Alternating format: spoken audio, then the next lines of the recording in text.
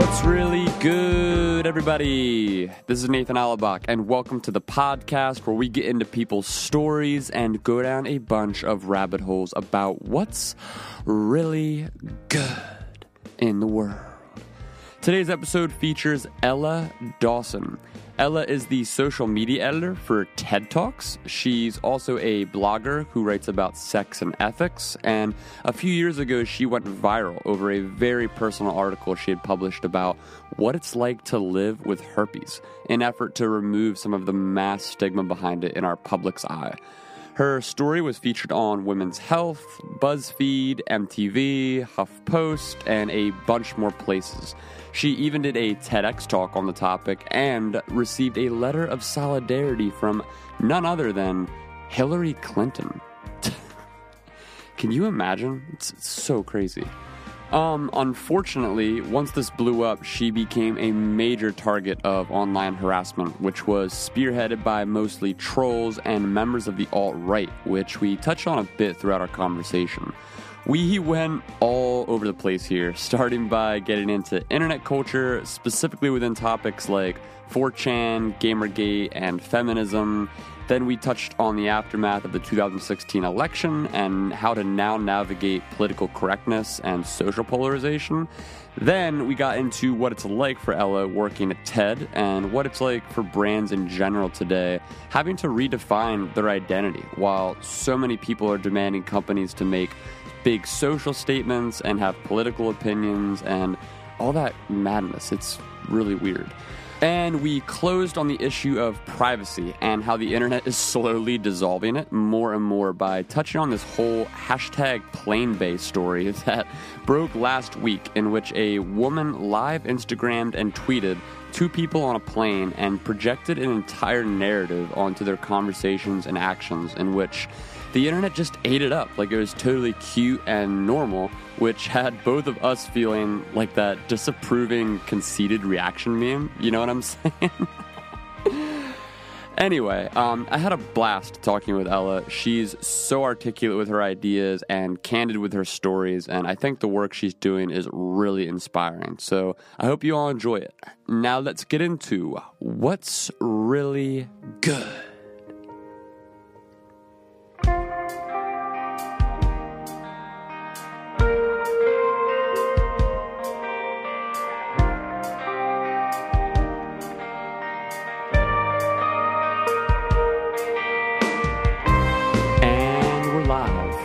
Ella Dawson, thank you for coming on the podcast.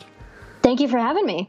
This is a real treat for me. And there's a million places that we can go off the jump because we have a lot in common with working in social media, which is how we came to know each other via the Twitter.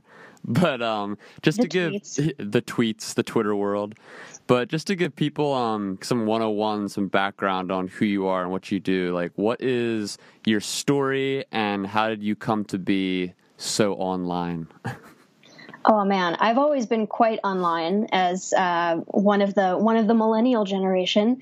But the nutshell version of who I am is that I'm the social media editor over at TED Talks. So I spend my days trying to convince people to watch 15-minute videos about why the bees are dying and self-improvement, which can be difficult in this environment where watching a 10 to 15-minute video is like a massive commitment. So that is my day self.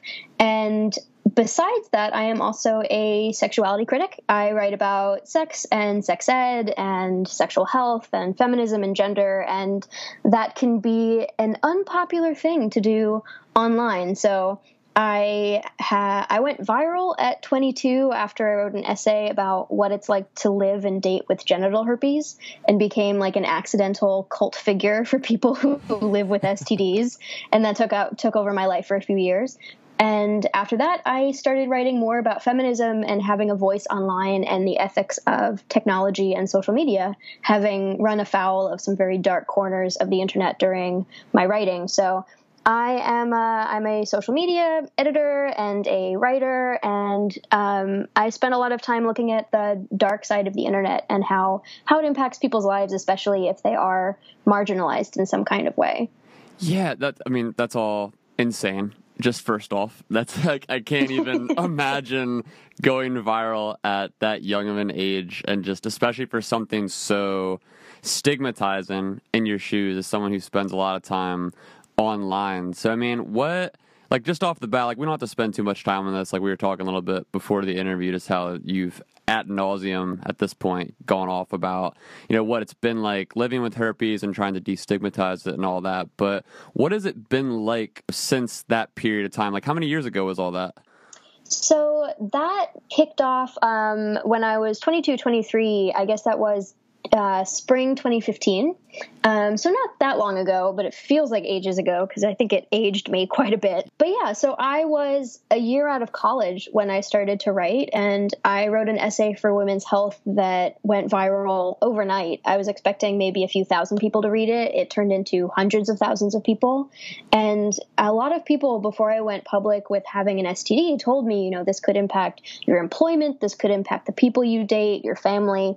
Are you prepared for that? And the question for me was never about shame. I was never worried about people judging me. I figured if I'm not going to get hired for a job because I wrote about having herpes on the internet, that's not somewhere I would want to write anyway, but where I want to work anyway. But what I wasn't expecting was the fact that you get the backlash you're least expecting, I find, is like one of the rules of the internet. Yeah. I was really prepared for like the conservative religious right to hate my guts. And what really wound up happening was that men's rights activists and what went on to become the alt-right, they were the people who really hated me and had a lot of fun at my expense. People like Milo Yiannopoulos, Paul Joseph Watson from InfoWars, made me a really easy target because I played into this trope of, look at this crazy feminist fighting for really crazy causes. Like, look at these feminists trying to celebrate having genital herpes, that kind of nonsense. So it was definitely a crash course in how the internet is, everything can change online in a second, and no one is really all that safe from having their lives completely changed. Anyone can become a hero and a target in a matter of seconds and in a matter of a few retweets. So it was absolutely a wild ride and made me a stronger but quite cynical person, I think. Right. Yeah. Like, what else would you expect to happen? Like, when you go through something like that, I mean, you have to grow thick skin really quick, and you have to become hypercritical of just how everything you're saying and how it's being perceived, and you have to fight back. And it's so insane just how you worded that, where you're expecting it to be the religious right community, and it turned out to be more of this new alt-right online community. Like, I think it'd be interesting for you to get into that just a little bit. I mean, I can kind of give my brief overview of like how I perceive that group of people, because it's really interesting how when that movement emerged, a lot of people were confused at the language and how it was defined. Like, it was very loosely defined, and people weren't really sure, like, okay, who's associated with this group? How is this different from traditional conservatism or neocons? And it really, to me, it was almost that this group emerged through the sort of technology wave of YouTube and podcasts and just online culture as a whole. Like, a lot of these figures like a Milo Yiannopoulos really came to be via podcasting and via these YouTube shows where he would go around and people would give him platforms. And at first you didn't really know, okay, like, what is this person's intentions? Are they just a conservative? Are they just a provocateur? And as time went on and more people started getting associated, it was this weird new hub of people where some of them are atheists and some of them are, like, I guess, traditionally liberal on certain values and then way more conservative on other values. So what has been your specific experience regarding that sort of online community of people that have harassed you in this feminist movement? Because it is very different, like you were saying, than I guess what a lot of people would stereotypically assume.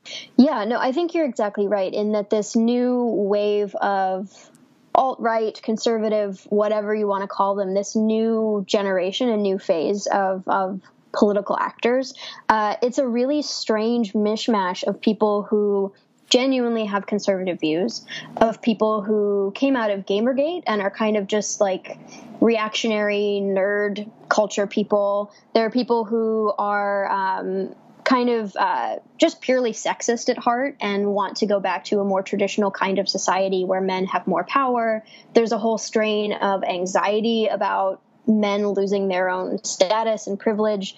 It's a very odd mix of people who fall under this camp and share memes amongst them, and really the only things they have in common are their enemy and the things they want to take down, which are people who are more progressive, people who are agitating for feminism, for gay rights, for conversations about race, for queer people. Like, at their core, I think a lot of these folks have very different values. Some of them are more conservative. Some of them do believe in small government. Some of them are really just out to troll and create chaos. And I think you're right that the change in technology that we've had in the last decade has created not only a platform for these people, but a profit motive for having these extreme views. When you look at people like Milo Yiannopoulos, 10 years ago, he was blogging about how outrage and extremism are an opportunity to make money. And it was interesting to see him co-opt the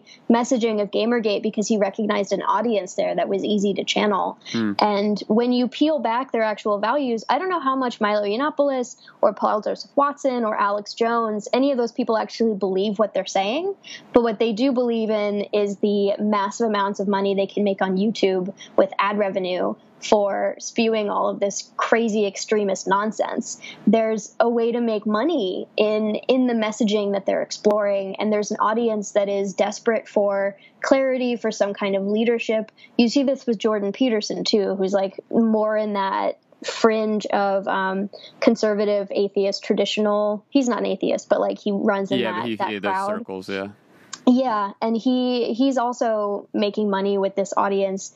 It's a very odd mixture.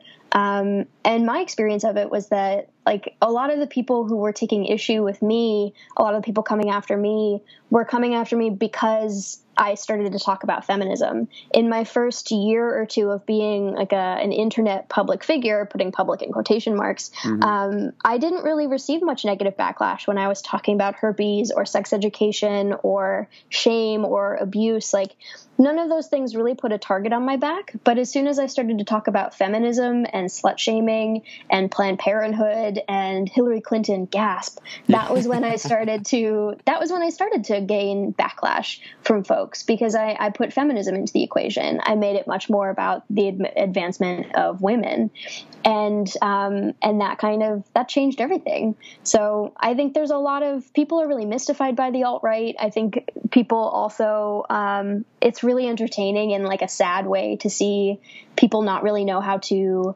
handle the alt-right on the left, because anything you do, anytime that you give them attention, anytime that you're outraged, just feeds into their power with some of these figures. So a lot of folks on the left are really struggling to combat them, because it's like any attention is good attention for them.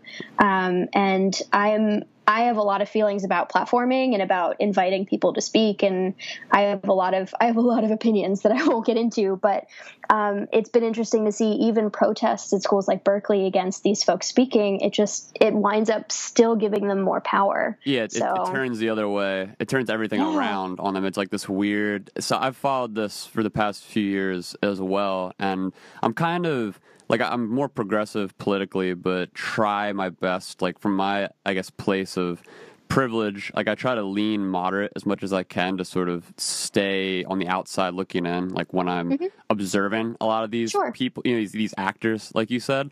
And one of the things that I thought was so interesting is when they were coming to power, a lot of the most viral moments that really drove their success early on were those college campus protests, or people like their whole narrative, it came out, or at least it didn't necessarily start, but it got famed, I guess, with the whole Gamergate situation, like where the feminist narrative in that sphere was, women in gaming were trying to create more awareness toward the sexism in that community and a lot of the issues that had just never really been talked about. And then the gaming community at large, it created this huge backlash. And from there, just the word feminism itself became such a buzzword where like now when you had these figures like a Milo Yiannopoulos who would go to a college campus, and you'd have people there who were feminists or any type of progressive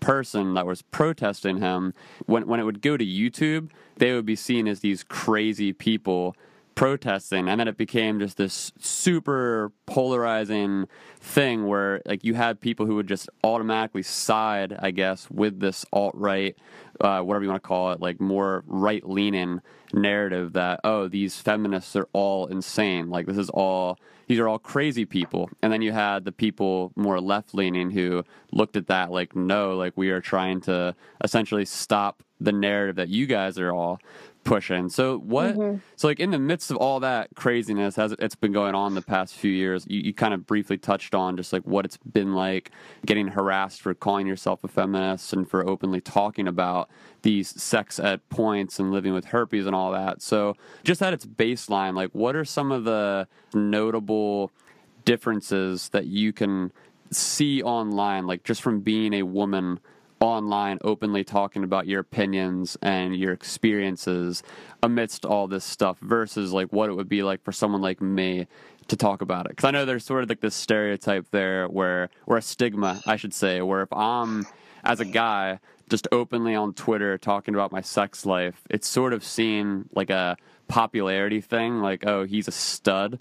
But then a lot of times when women are doing the same thing, it's seen as this slut, or, you know, this girl is like no good, or she's just like a harpy or something, you know, like something ridiculous. So like have you noticed a shift, or has it always sort of been the same? Like what's been your experience as a woman just being more open about all this online?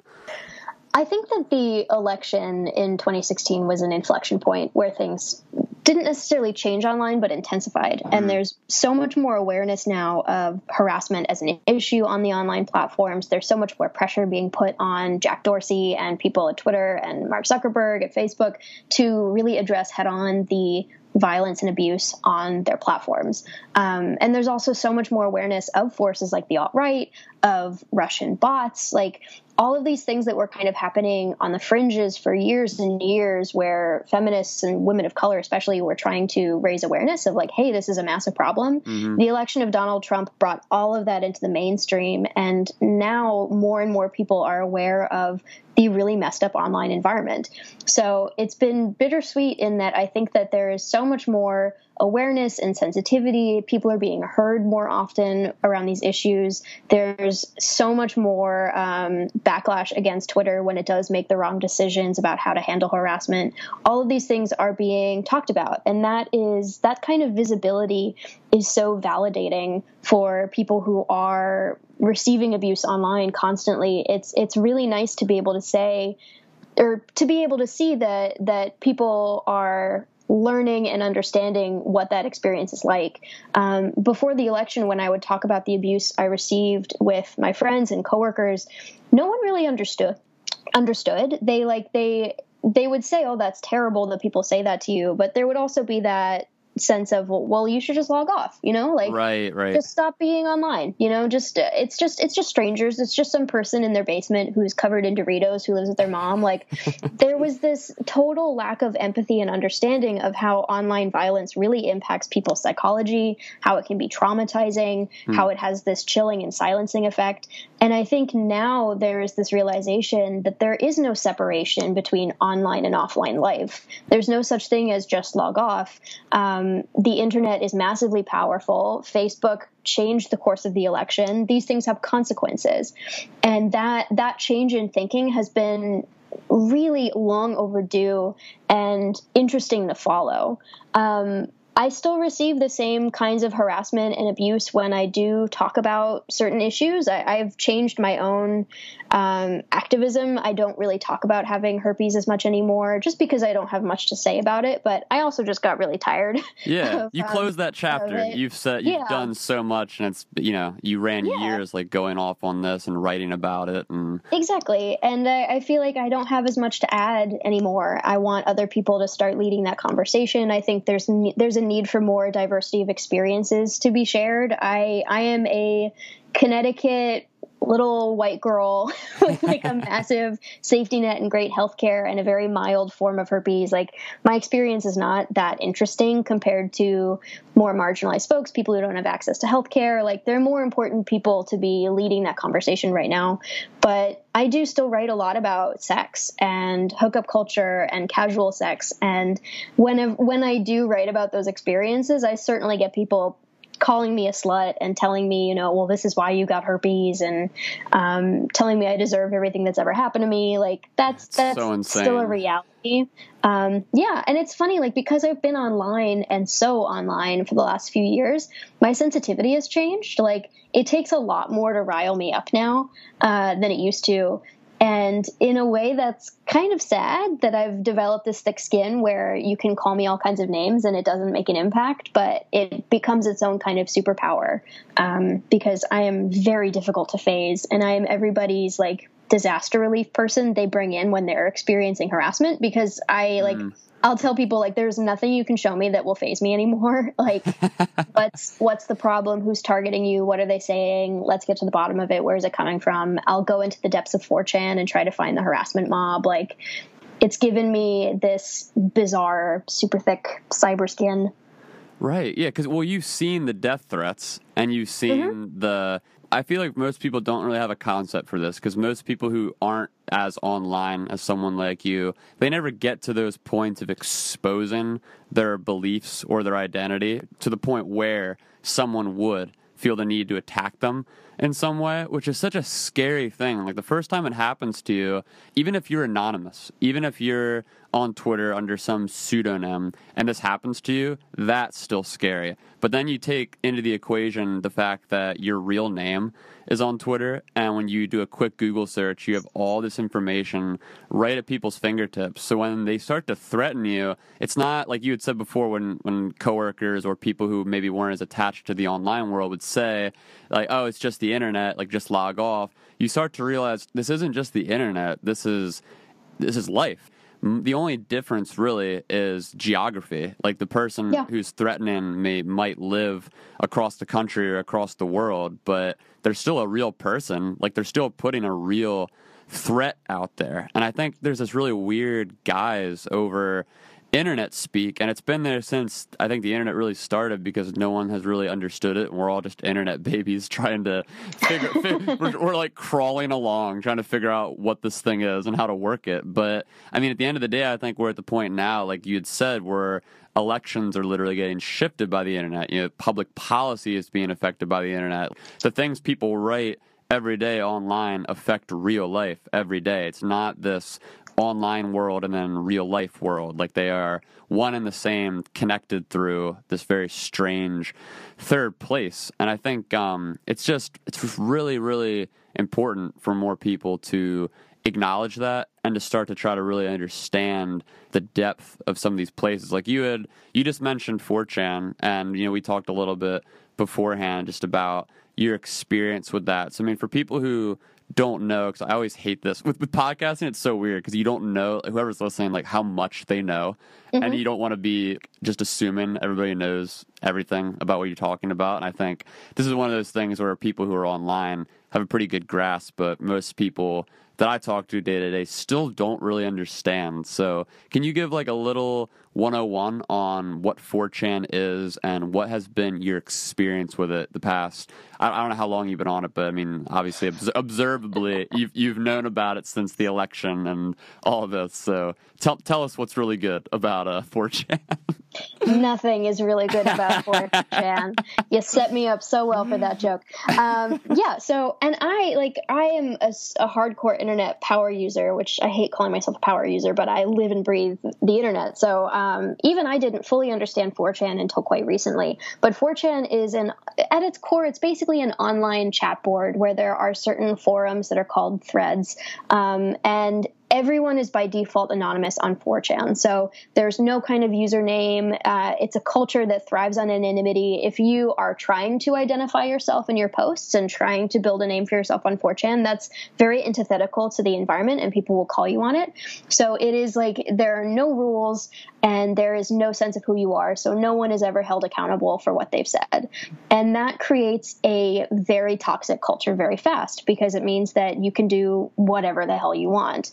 4chan has separate boards and areas, but the area that I think most folks hear about or think about when they think about 4chan is Poll. Actually, I don't know how they consider pronouncing that, but 4chan Poll is the politically incorrect board, and it's where a lot of conversation happens about quote unquote social justice warriors and politics and global affairs. And it's where a lot of the really disgusting, violent conversation starts. 4chan is credited with starting a lot of memes, and the cheese cat burger stuff from a million years ago, like deep internet, that all came out of 4chan. So it wasn't inherently evil, but it has become a place where a lot of folks in the Gamergate world, that kind of group, incels, like they have a safe haven on 4chan because 4chan is not moderated or regulated. And a lot of times harassment campaigns will be formed on 4chan. So if a group of people, wherever they are in the world, decides this feminist is speaking out of turn or this person in the news is speaking out of turn, that's where a lot of folks will be finding and sharing their email addresses, their cell phone numbers, their residential addresses, who's their employer, let's get them fired. Like, that's the environment where a lot of those campaigns are formed and mobilized, because there's no real rule. There's no moderator coming in and closing those posts down and saying that's unacceptable here. 4chan threads also expire within a few hours, so it's very difficult to find the archive and navigate those conversations. So if there is a group that's really focused on getting somebody fired or exposing some kind of controversy that they've invented, there will be dozens and dozens of threads created to keep that conversation happening. And it means if you are a victim or a target, it's incredibly difficult, even if you understand 4chan, to go back and find the moment where somebody was discussing getting you fired or sending you death threats. Right. So it's really this Wild West place. And I think people who are online savvy have heard of 4chan and understand, like, it's the garbage pail of the internet. It's bad, but very few people understand how it works or genuinely how bad it is. I spent a lot of time on 4chan recently because somebody I knew was being threatened online, and I saw so much revenge porn, so much casual racism, some slurs that I didn't even realize people still said. A lot of hatred and bile, people showing off, people trying to be the worst human in the thread for fun. And one post comes to mind, which was somebody saying he didn't understand why The Handmaid's Tale was a dystopia. He was like, this seems like a great deal. Wow. And he went point by point of men are given sex, it's redistributed to them. Women can't own property. Women don't even have their own names. He was thrilled by it. And that's somebody clearly trolling and trying to be an extremely bad person. But the fact that that's a fun hobby for folks is just really sad. And so yeah, 4chan is the worst. It's terrible. And it has all of these different sister sites like 8chan, and all of these different places that have spawned off of the 4chan model. And it's still a force. And even if those people are all teenage boys sitting in their parents' basement, they still have access to the internet like everyone else. They can still write nasty emails. They can still get a story placed on InfoWars or Breitbart. They are a force to be reckoned with. It doesn't matter where they're coming from, what their access is like. They are the true keyboard warriors of the internet. Yeah, they truly link together. I forget, do they call it brigading? They sort of they do things where they can create groups to create centralized attacks on specific people or articles or YouTube videos or wherever, and they literally can take an entire group of 1,000 or 5,000 or however many people, or even if it's just a couple hundred or a couple dozen, like that is still, it has a massive effect on the influence of publications or platforms like Twitter or Facebook. Like Absolutely. If there's a Twitter thread or just a tweet that a company puts out or an individual puts out, and all of a sudden it has hundreds of people or dozens of people going off on it about some super, super negative, nasty sentiment, like that has a very real effect in the real world about how that's not just going to be perceived by other people, but internally within company structures, within social media structures. Like it's really bizarre how deep this rabbit hole goes. It's very weird. And it's and do you feel like it's more, so obviously 4chan's huge, and there's sort of corners of it that are more focused on just anime or just focused on like specific pop culture type of stuff, and then there's this sort of overwhelming grouping of it, which is this underground gamer, underground misogynist, whatever you would call it, in their mind countercultural grouping, which sort of makes up like what people know it as. Do you feel like what 4chan is today is it reactionary to progressive politics? Like, how do you think, because to me it almost feels like just like what you were describing there, where when you're seeing people trying to almost out-extreme each other, and they're trying to say the most absurd, racist, sexist, crazy thing, and you never know, is this person legitimate? Is this person trolling? Is it a mix? And it feels oftentimes that these are people that were there already in real life, but they've now taken it underground, because like sort of when you look at Facebook generally or Twitter generally, these bigger platforms where social conversations take place, it's generally a very progressive place. Like it seems like progressive policies and progressive social movements tend to win in the public sphere, at least. Like obviously there's entire corners of Twitter and corners of Facebook where it's just conservative news and just conservative, leaning individuals who group together, and that's its own thing. But when it comes to sort of the biggest accounts and the headlining news, like a lot of it is more progressive leaning. Like a lot of social media companies, they try to adjust to this, so it feels like to me at least personally that a lot of 4chan is, they feel they've been suppressed and now like they've been driven underground, and this is where the only place they can be honest about how they feel about the culture and the way things are changing, how we have to keep it a patriarchy and we have to keep it the way it was or whatever. So like what do you think sort of created that, or like how would you define that movement of people?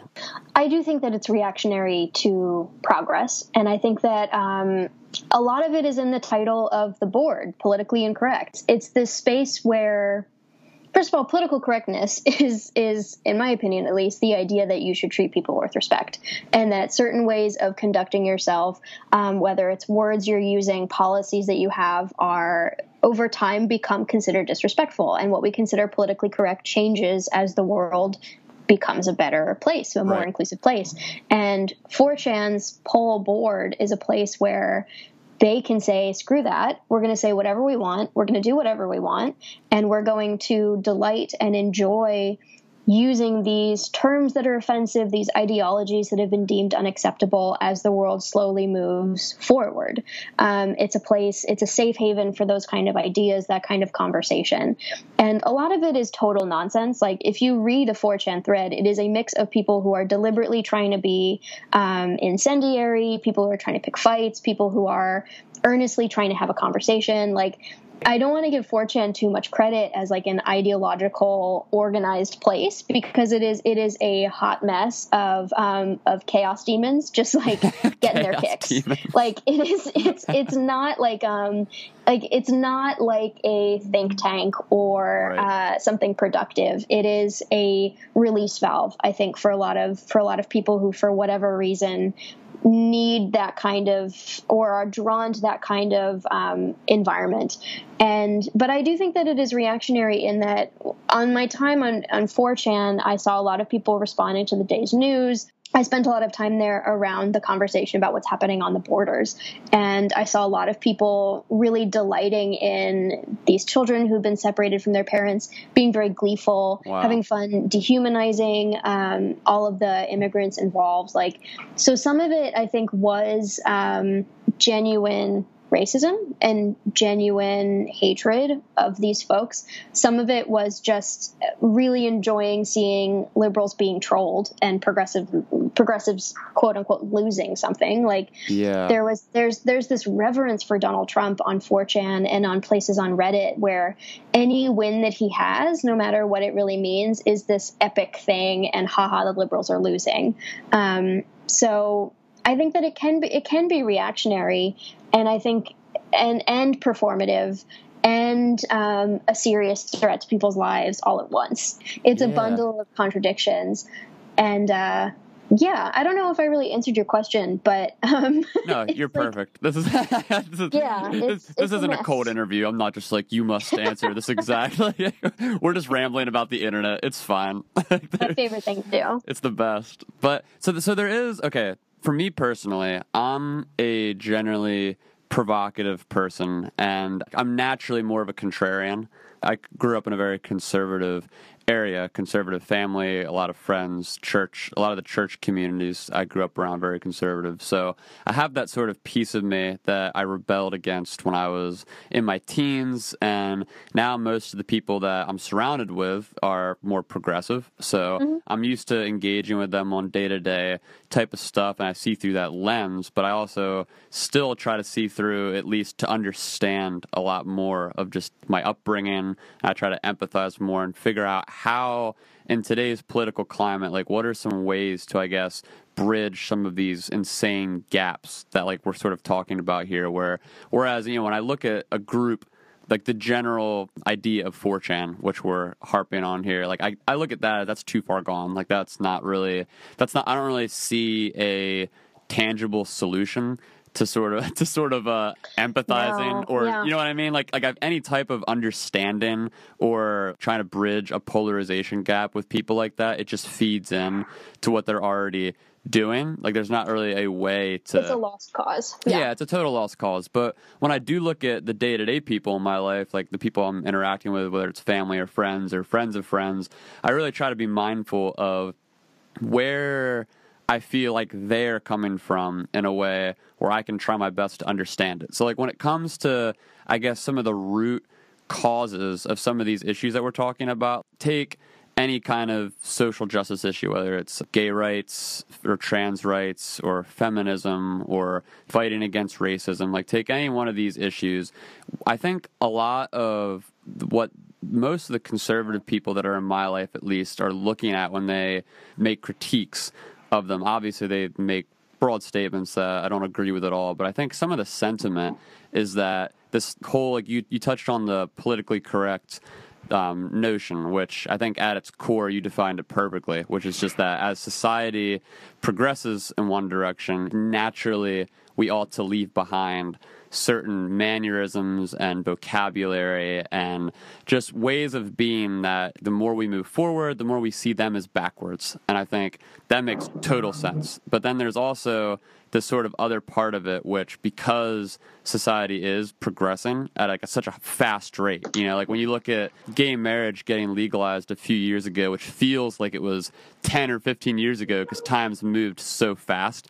So yeah, it was really recent. Yeah, it's so recent. Like it just happened a few years ago. And since then, like all these other like brand new issues, like the entire idea of trans rights is so new. Yeah, like people it's very new. It like hit people in the face, and like if you were a progressive, this wasn't a difficult issue. I guess it was pretty obvious for most progressive people to be like, okay, yeah, duh, like this is the next thing we want to focus on. But for a lot of conservative people, they had no. Not only do most conservative people have no in real life connection to what this is, but they have no concept or education on what it is. So I think a lot of like the anti-politically correct sentiment, it comes from this like, oh, well, we're pushing society too fast, too soon, and it's creating there's safe spaces and trigger warnings, and there's all this stuff happening where I feel like I can't even voice my opinions without getting silenced or called out.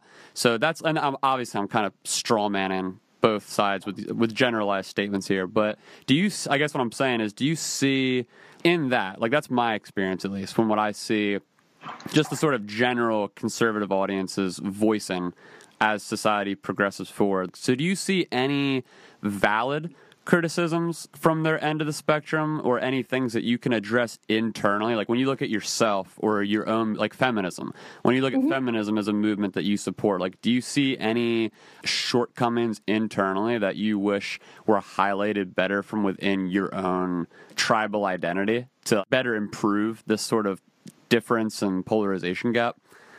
Yeah, this is one of my favorite topics. Same. Because I think a lot of it, and we work in social media, so we think about this a bit from like a branding marketing perspective. I think a lot of this comes down to messaging and really shitty, bad messaging.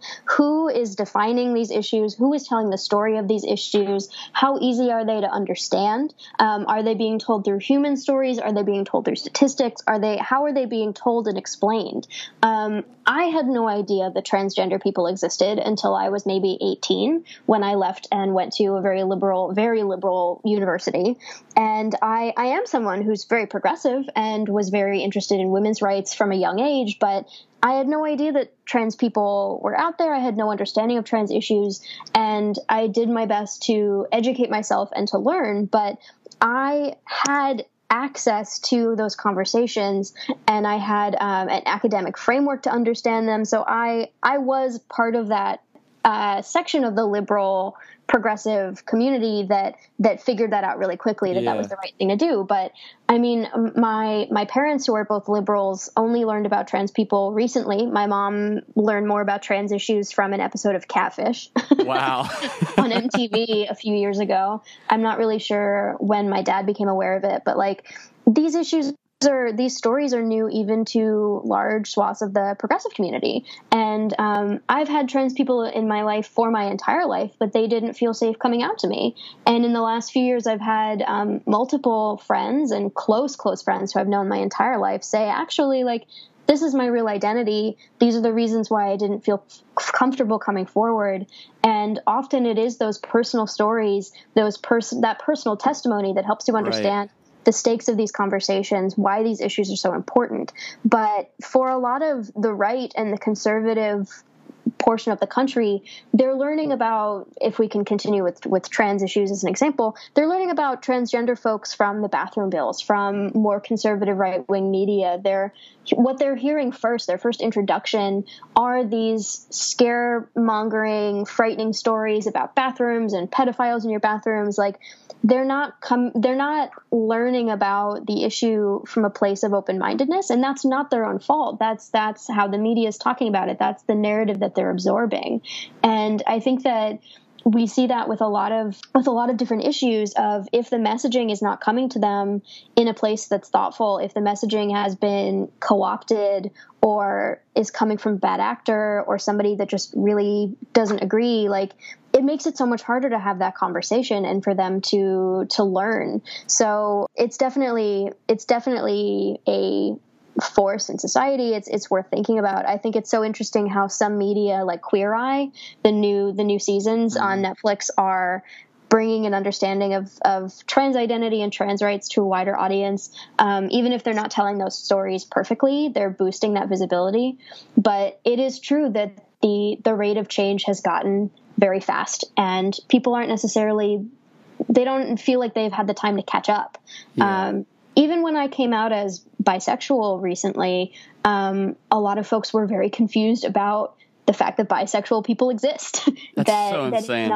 I know, and it's bizarre to us because we spend so much time online and because we see that visibility. But for my parents' generation, there's still a lot of jokes of like, well, maybe you're actually gay, or maybe you're going through a phase, just because there's not that same kind of representation and visibility in those communities, even though we are the B in LGBT. So it's really interesting to see that, like, even in the progressive areas of the country, we're not perfect. We're definitely not perfect. We have our own misunderstandings and bigotry, and there's a whole bunch of agitation within the LGBT community about trans people and how they're being excluded, and it's we need to clean up our own backyard too.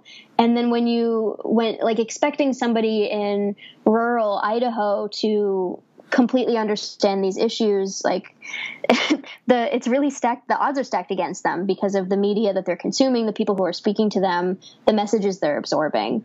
So I just got on a soapbox there, but it's something that's been on my mind a lot as friends of mine deal with those things. And I do think it's like, I have these conversations a lot with friends who are conservative or not as leftist as I am, of like, we're moving really quickly. And I think part of it also too comes from the fact that no one really wants to think of themselves as a bad person. Everyone is the hero of the story. Everyone is a good person. And when you're told that, oh, you're being politically incorrect, or, oh, you're being insensitive or bigoted or whatever, it really hurts you. It gets your defenses up, and your reaction is to be like, no, you're wrong. How dare you? Maybe you're going too far. Maybe you're moving I'm a good person. Like I don't hate Black people. I don't hate gay people, but I just don't, it's up in my face, blah, blah, blah. Like, that's coming from a feeling of defensiveness. And that's human psychology. Like I've been called out for doing things imperfectly. And my first reaction is like, screw you. You don't know who I am. You don't know what's going on in my head. Yeah. Because it's uncomfortable to learn, and it's uncomfortable to realize that you are part of this broader culture. I think that's the reason why the idea of privilege creates so many barriers. The idea of trigger warnings, the idea of being politically correct, it's people coming from that place of, I'm not a problem. I'm doing just fine. I've never hurt anybody. My family has struggled, even though we're right. Like even though we're white, we've struggled. Like, it comes from a place of pain and of anger.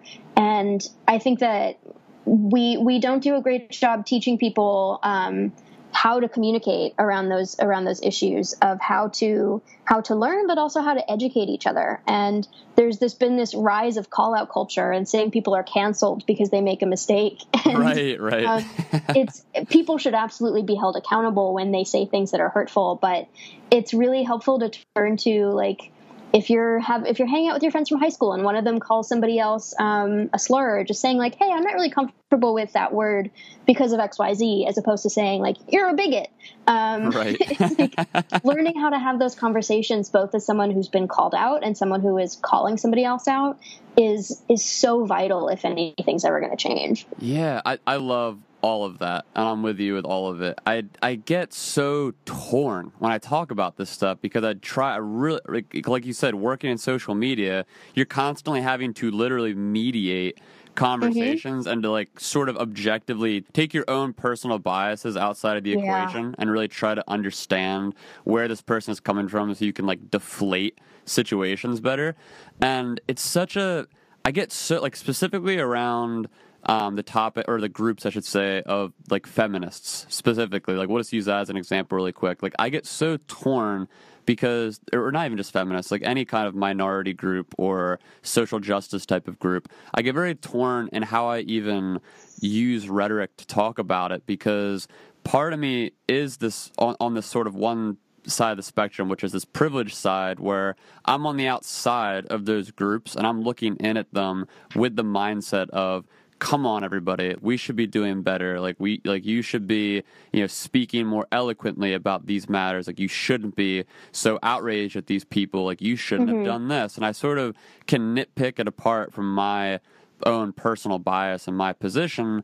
But then the other part of me tries to think about it. Like, I think one of the best examples is, and you're looking toward the civil rights movement, when you look at Martin Luther King Jr. and Malcolm X. And you had Malcolm X, who on one hand was calling for revolution and calling for violence and for black people to take back what was taken from them, basically, and to rise up and to not let the oppression of white America keep them down, and like the social change had to come, and it had to come forcefully. And then on the same token, on the other side, you had Martin Luther King Jr., who was calling for peace and love, and he was speaking in much more of like a I guess a palpable way for white people to sort of digest, you know, and like he was speaking about equality and like let's all come together, and it was very moving in that way. So you had these two conflicting individuals who wanted, I think, the same end goal in some way, but their sort of methodology of getting there were so different. And I think you can take that idea and sort of put the blueprint on what's happening right now, where when I look at the social justice movements happening, part of me thinks, okay, like when we look at it through this lens of privilege, like if I'm a person of privilege, which I am, I'm a straight white dude living in America, and I come from a fairly like upper middle class background, so I feel like I'm in a place where I can joke about that and acknowledge that for what it is. And from where I'm sitting, it's like, okay, someone, I forget who coined this, but I've heard the analogy before where it's almost like someone's in the middle of a river drowning, and like the drowning person is the oppressed minority. And so someone's drowning and they're screaming at people that are safely on the shoreline for help.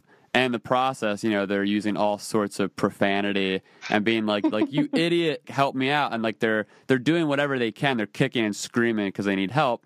And for a person of privilege to say to on the shoreline who's dry and safe, you should stop swearing. Exactly. Like you should calm down. Like maybe I'd help you if you were more calm. And that's sort of the picture I like to work with here, because it's true. And it really feels like often, you know, we can focus so much, or at least from my position, because I am so critical of a lot of these social movements internally, you know, it's easy to focus on, I guess, the extremes, because like you said, they're what gets picked up by the media. They're what's highlighted. Yeah. You brought up Jordan Peterson before. He's a perfect example, whereas, you know, like I said, I grew up in a pretty Christian evangelical community locally, so even though I sort of detached myself from that, like when I was a teenager, I'm still fascinated by spirituality and just the idea of God and why are we here and all that sort of existential nonsense. It's just fun to rant about. And when a guy like Jordan Peterson comes along, like when he first had his big public appearance on Joe Rogan's podcast, you know, he went on there because of that trans rights bill that was being passed in Canada, which that bill C-16, which is literally what he went viral over. So he got invited on that podcast to talk about that. So that in and of itself, that's millions of people's introduction to that issue, and it's a negative one, because now it's like, even if he as an individual, who obviously I don't know him, all I know is his rhetoric and like what I've seen and listened to him, so like I don't know like at his core if he's transphobic or what his intentions are. Like he said that he isn't publicly, but like that, like just his stance on that alone is enough to create that sort of wave for people. Like that is like they have now, it's created an enemy for people. You know, people now see trans people, or trans rights activists, I should say, as the enemy in that situation. And for him, like I got intrigued by him early on, not because of those issues, but because he's so into mythology, sort of like Joseph Campbell type of stuff. So I thought that was all super fascinating, and I loved following him for that. But then like as time has gone on, like he's become so much more politically motivated, and he's really, like you mentioned before, like guys like Paul Joseph Watson, and there's guys like Michael Cernovich, and there's all these guys who God, Mike Cernovich. He's literally the worst.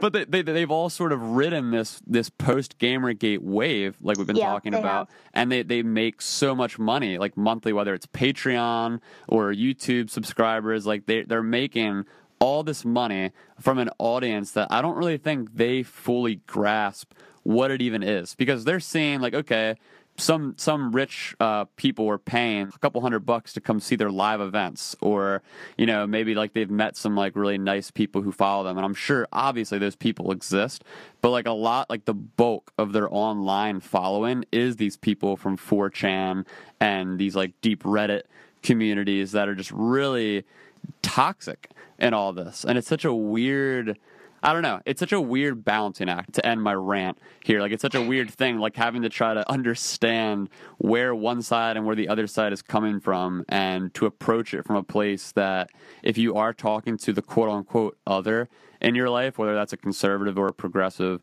you have to sort of figure out ways to get them to keep their guard down. And doing that is so difficult when every entry point to education with these issues is like an inflammatory YouTube video or some news clip. You know what I mean? Yeah, it's these central questions of how do you change somebody's mind and how do you listen to somebody when your minds are different. And I definitely see a thread in what you were talking about of like, how do we have a productive conversation? How do we have productive forms of activism? How do we talk about these issues without alienating and driving people even further back into their separate corners? And then you have people like Jordan Peterson and Mike Cernovich. Mike Cernovich was the first person on the alt-right to discover me, so we have a special bond. No. You have figures like that who are intentionally sowing more chaos and distributing misinformation because there's a profit motive for them. So they make things even more difficult to navigate. Just to go back to the idea of like Martin Luther King versus Malcolm X, Martin Luther King was incredibly unpopular at his time as well. History has remembered him fondly, and he's been kind of like whitewashed and made himself. He's become a conservative icon. Yeah, and he's become like more respectable because of the way that we tell his story in schools, even in public schools. Like, we forget the fact that what he was doing was incredibly radical, even if it was nonviolent. Like, he was not beloved at the time. And I think that it gets to a lot of the conversations we've been having recently about civility and of like not alienating people. What's really rude and polite in this time? What are you supposed to do if you're in a marginalized position to stand up for yourself without being called like a crazy lunatic fringe or a social justice warrior or like the hateful left because you don't want to serve Sarah Sanders like a cheese plate? Like, there's no real way to win, I think, if you're an activist in this current moment, because everything you do is seen as going too far. But if you are doing everything by the book and being completely well-behaved and whatever, you're never going to get an audience. No one's ever going to listen to you. Nothing's ever going to change. Yeah.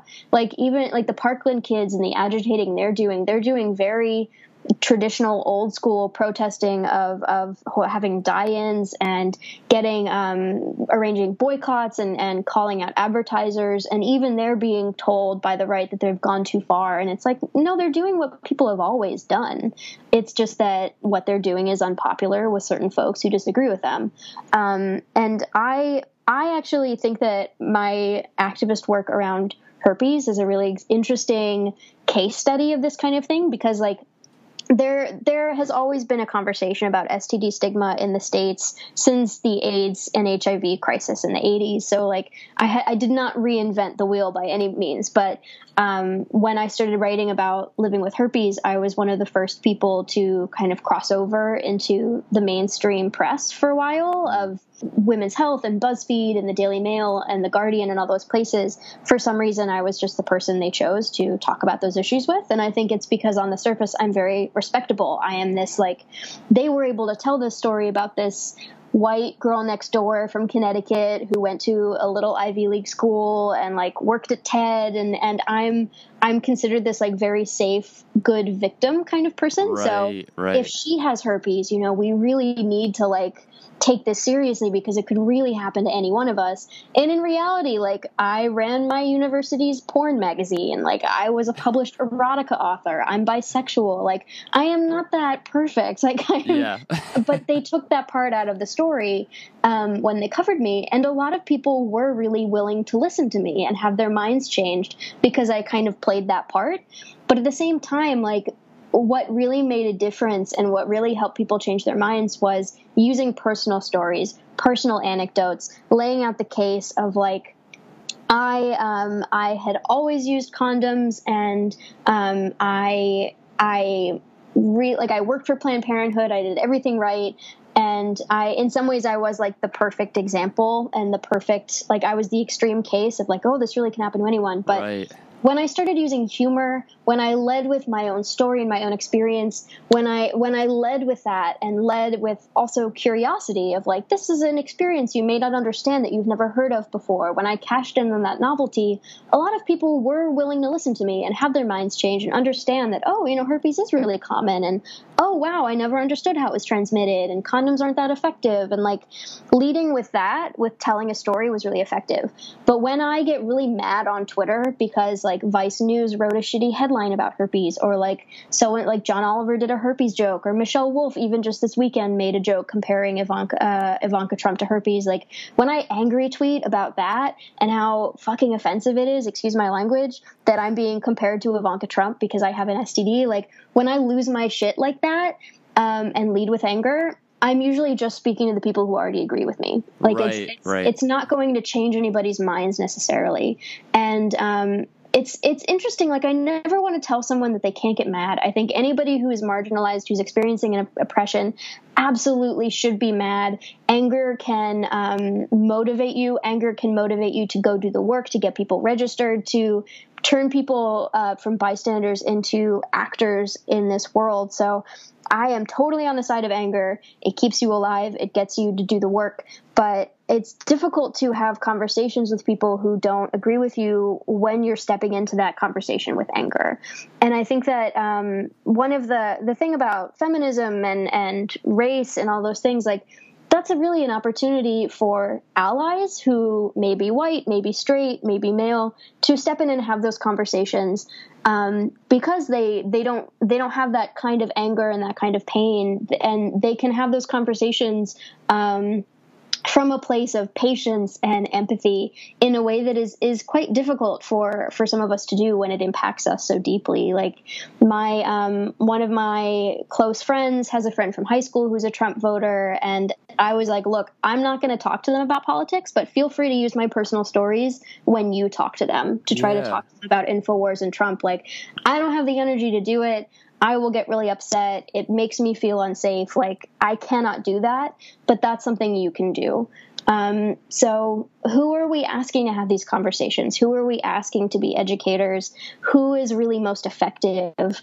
And sometimes it is like the affable bro who is progressive, who can talk to his friends on his softball team and be like, hey, like, let's think about these things differently, as opposed to his like very stressed out girlfriend who is freaking out about Roe v. Wade in the court. Like thinking about who is going to be the best people to have those conversations so that they will really be heard is, I think, useful, and it's pragmatic, even if it feels really uncomfortable and clinical to think about. Well, it's so interesting hearing you talk about all this, too, through the lens of someone who's a social media manager. Because, again, you, even though you spend every day in the trenches of online culture and having to sort of diffuse anger and situations of people either trolling or upset customers or whatever that might be, you're saying, like, it doesn't really matter how good you are at being online. You're going to get mad sometimes. Like, there's points where if somebody hurts you, or if there's something wrong with culture, or there's something wrong that someone has done publicly, people need to talk about it, and people need to be honest with their feelings sometimes. Like, you can't just expect everybody to play nice all the time. Like, I got to the point now where, like, I'm sure similarly to you, that I don't really get, like you said, your sensitivity is way different than from before all this, because I also don't get as mad easily at things people say online, but I still do. Sometimes it just gets to you, and then you let go. And I think, that does carry some negative connotations to it, but it's also a very human reaction, and it's something that we all do. And I think pretending like that's not just part of the human experience because we want to, I don't know, like be perceived as like holier than thou or something is just ridiculous. And I think you made a lot of great points in there, like especially around just like figuring out who is your audience, like who are people that we can communicate these ideas to. And I think when you do open up, especially through humor, that is such an important gateway for people to understand. Like, even talking about a lot of these subjects, like there's a lot of people I know who would hear some of the topics that we're talking about, like whether they're more conservative or they're more progressive, and they'd hear something like, I don't know, like feminism, and they'd turn off, or they'd hear something like we're talking about like trigger warnings or safe spaces, and they'd turn off like one way or the other way.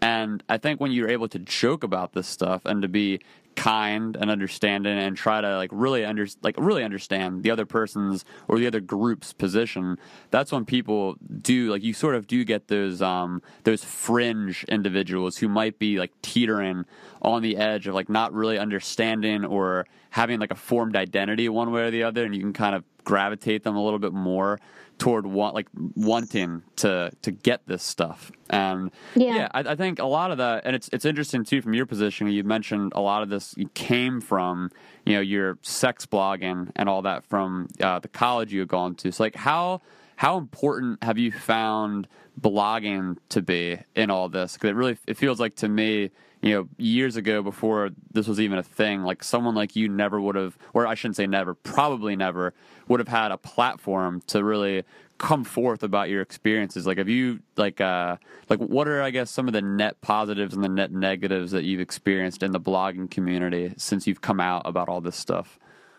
Yeah, I think the internet has given so many people a platform that they never would have had access to before. And I think that can be both a positive and a negative thing. And that's obviously the least innovative thesis statement to lead with, but I think it's absolutely true. Yeah.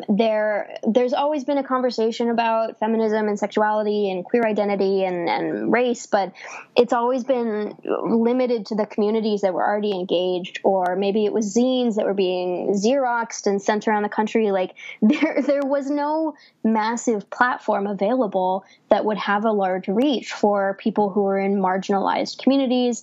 And on the other side of that, people who were self-described incels could never find each other. People who were having these like the furry community, right. To take an example, the internet has allowed people to find each other in this completely unprecedented way and to tell their stories in a completely unprecedented way. There are no gatekeepers for blogs. There's no editor making a decision about should we put up this unverified story?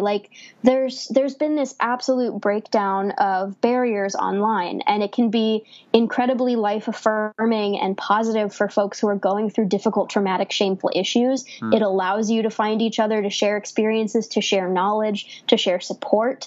If you are a queer teenager, you can go online and come out to a community of strangers and find that hope and that support and that purpose. So that can be great. For me, blogging and places, especially Tumblr, were a massive support after I got diagnosed. It was a space to learn about my diagnosis, about blood tests, about how to talk to partners about herpes. The internet saved my life. And often when I see folks who are struggling with a diagnosis, it's because they are so isolated that they're too afraid to even type into Google people with genital herpes or whatever else. The internet is a lifesaver for folks who are who are struggling with shame. But at the same time, then you have the rise of InfoWars, you have the rise of Breitbart. You also have on the left, the rise of wacko conspiracy theorists. It's something that happens on both sides of the political spectrum. There's less of a liberal media arm for the hard left, but it's definitely out there. You have podcasts that are distributing news. I get most of my news from Crooked Media, which is a left progressive media company that's all ex-Obama staffers. So clearly I'm living in my own echo chamber. I try to complement that with NPR and the New York Times and the Washington Post, but I definitely fall into that camp too, of someone who's getting this slanted look at the world, and you have that on the right as well. So it's been an interesting pro and con of the internet, and it's the alt-right has become this powerful force because the internet gives them the tools for that. And then you have people in Silicon Valley, the C-suite level folks at Facebook and Twitter who obstinately refuse to acknowledge that they are now political actors because they're offering platforms and homes for these conversations in an unprecedented way. And it's not in their best interest as companies to admit that that's what they're doing either, because then that gives them a moral obligation to control them and to own the consequences of those communities. So that's become a whole other issue too, of what do we do with Facebook and Twitter now that they are replacing the media in terms of where people are getting their information and where people are organizing and having these conversations and becoming a vector for violence and abuse as well. Like, I've had experiences with stalkers online, and Facebook and Twitter and Google will never give the police information without a very powerful subpoena of like, what's the IP address of this person sending me death threats? Like, it's a hot mess. So the internet has saved my life, and the internet has threatened my life so many times. And that's, I think, the new reality, the new normal for quite some time. Yeah, it's so insane. I think a lot of people don't really still, even though we're now 2 years almost completely past the 2016 election, I think a lot of people still don't understand the sort of origins of like where Donald Trump's whole fake news thing came out. Whereas, you know, there's obvious, like we have obvious partisan biases. Most conservatives, I think, if you polled them, would at least admit to understanding that Fox News is conservative news. Like, it's conservative entertainment news. They don't really try to hide that. Just like MSNBC doesn't really try to hide that they are partisan left-wing news, and it's entertainment news, whereas the whole fake news thing came into being because of CNN, because CNN has always sort of posed itself as trying to be unbiased. Like, they set their journalism standards to like a little bit, like a tier a little bit above. Like, this, it's still entertainment news, but like they try to brand themselves like they don't have any partisan bias. And then I hated those ads they ran with like, this is an apple. It is not what I was just like, oh my God, we get it. It's so ridiculous. And then it's like, okay, it's like it falls in line. Like, okay, so they had that whole thing happen where they were like leaking cards to Hillary Clinton in the debates or something like that. And then there was some scandal about the questions. Yeah, and then conservative media freaks out, and it's like, okay, CNN isn't nonpartisan, like they're obviously a partisan thing, and then it becomes this whole bigger question, like what you're bringing up, like similarly to Facebook or Twitter, where Facebook maybe as an entity, which I think similarly to, okay, CNN maybe as an entity, these are by their nature nonpartisan in some way, but at the end of the day, they're still run by people who have partisan biases, one way or the other. Yes. So that's where it gets really complicated, because like with Twitter, you see people get banned all the time on the left and on the right, and it creates this entire like really weird thing where conservatives think Twitter is like this liberal mecca and they're trying to shut down free speech for all conservatives. And then you have liberals, or I should say more progressives, who a lot of progressives get their accounts banned or suspended because they're like defending someone and they get attacked or brigaded by a big group. And it just, there's all these back and forth things where everybody sort of has like their narrative on, okay, this media platform is biased against my party. Whereas I think a lot of it's just the fact that Twitter and Facebook employ thousands of people, a lot of which are just these like relatively, maybe not entry level, but they're people working essentially customer service to manage the shit show that is happening, you know, on a day-to-day basis. They're just doing the best they can. Yeah, and they have biases. Like, I think that's like the weird thing. It's like, okay, yeah, maybe Facebook isn't completely right-wing or completely left-wing, but like there's still people within Facebook who have partisan biases, and that's like a really strange, complicated, it's way more nuanced, I think, to have to look at it that way versus the sort of left-right narrative paradigm that we're in, where it's all one way. It's just fake news. It's just like they're just liberal propagandists on the left, and then on the left, it's all like they're giving blue check marks to Richard Spencer and all this. Like Twitter loves Nazis, and it becomes this like really strange space where we're all still kind of trying to figure out like what are the responsibilities of these social media platforms. What are some of the protocols that should be in place for the employees there, and how they should be publicly addressing some of these issues, because they can't. It's at the point now, whereas maybe like a decade ago, you could have hid behind like this is our position, or we are not taking a position one way or the other. Whereas now companies are so entwined with like policy and just online culture that they can't hide anymore. Like, have you experienced that at all, like with TED or just like your work in general? Like what's TED's, like people like attacking TED for like what their positions are or anything like that? Yeah, I mean, I think that any brand in this current moment, whether it's a brand or a publisher or a company, is dealing with these issues of being asked to take stances and being asked and like being held accountable for things in a way that's really unprecedented, because the social media has given people the microphone to do that. And I think in some ways it's amazing, but I think it scares the crap out of a lot of companies and organizations where that may not feel natural to them. They just want to sell soda, or they just want to put out talks, or like they don't want to, that it's not in their nature to do those things. And I think that we talk about some of these issues at TED too, of like, what are our values, or like where do we want to take stances? And TED, at the end of the day, is about spreading ideas. It's about giving speakers a platform. It's about starting conversations.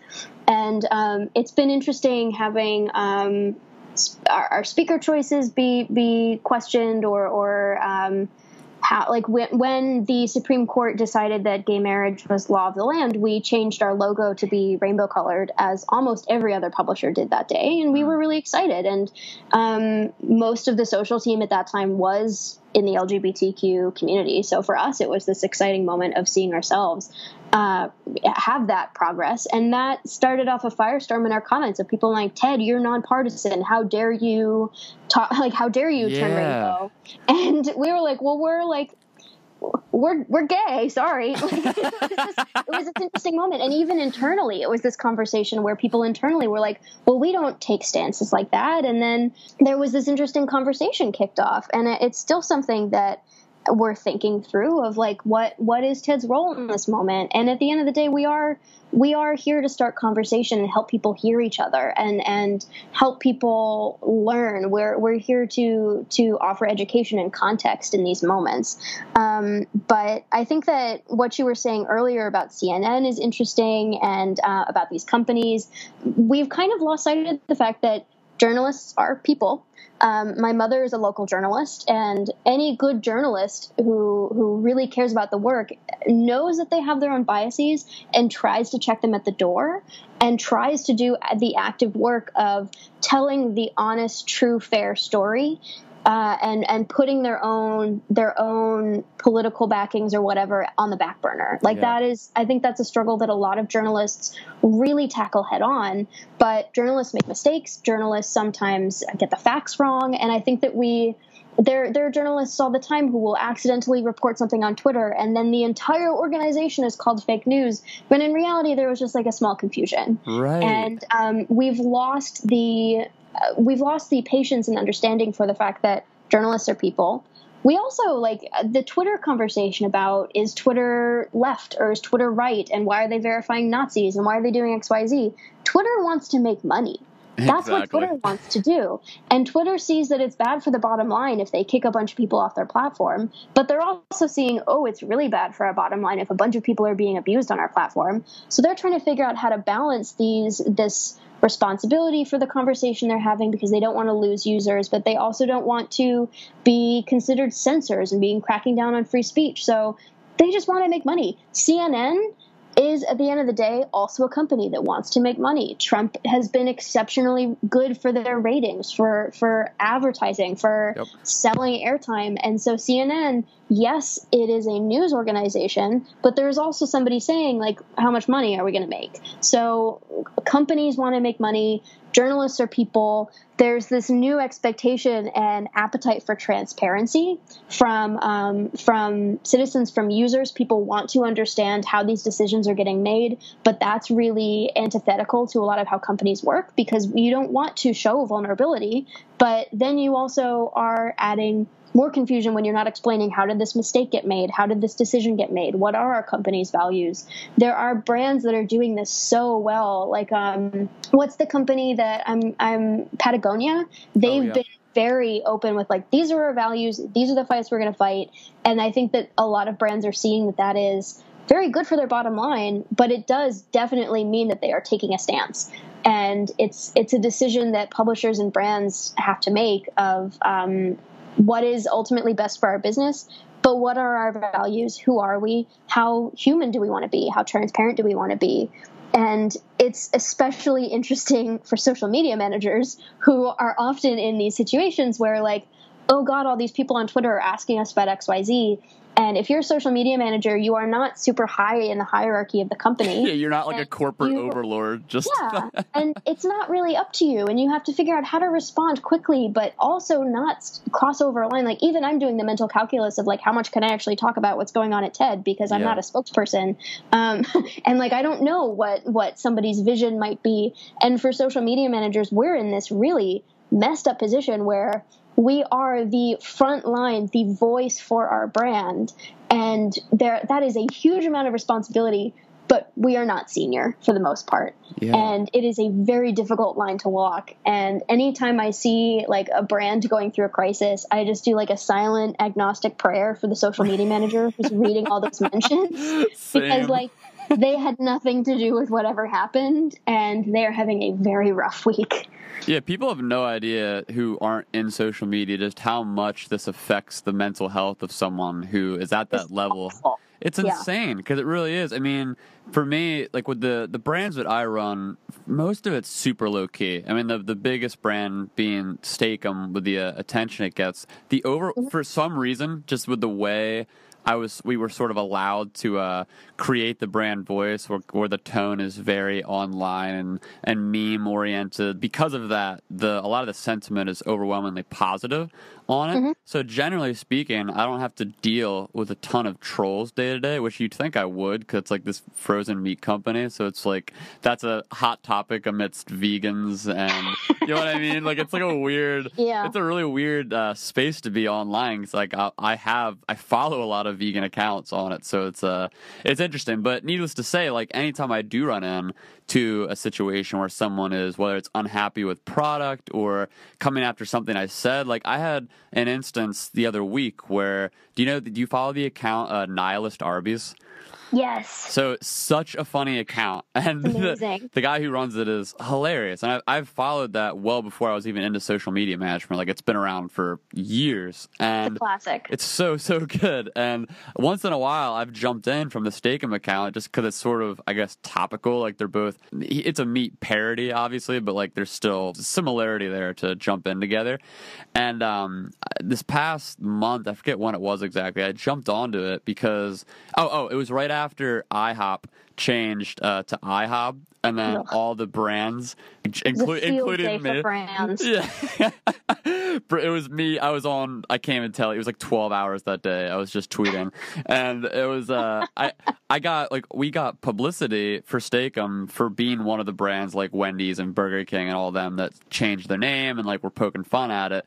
So anyway, that had all happened, and then the following day, Nihilist Arby's came out with a tweet in classic nihilist fashion, just making fun of the brands who had posted about that from the day before. And me not just being, I guess, not totally self-aware, because I guess I've used this term in a lot of contexts in progressive circles, and I've never felt like I was hurting anybody with it.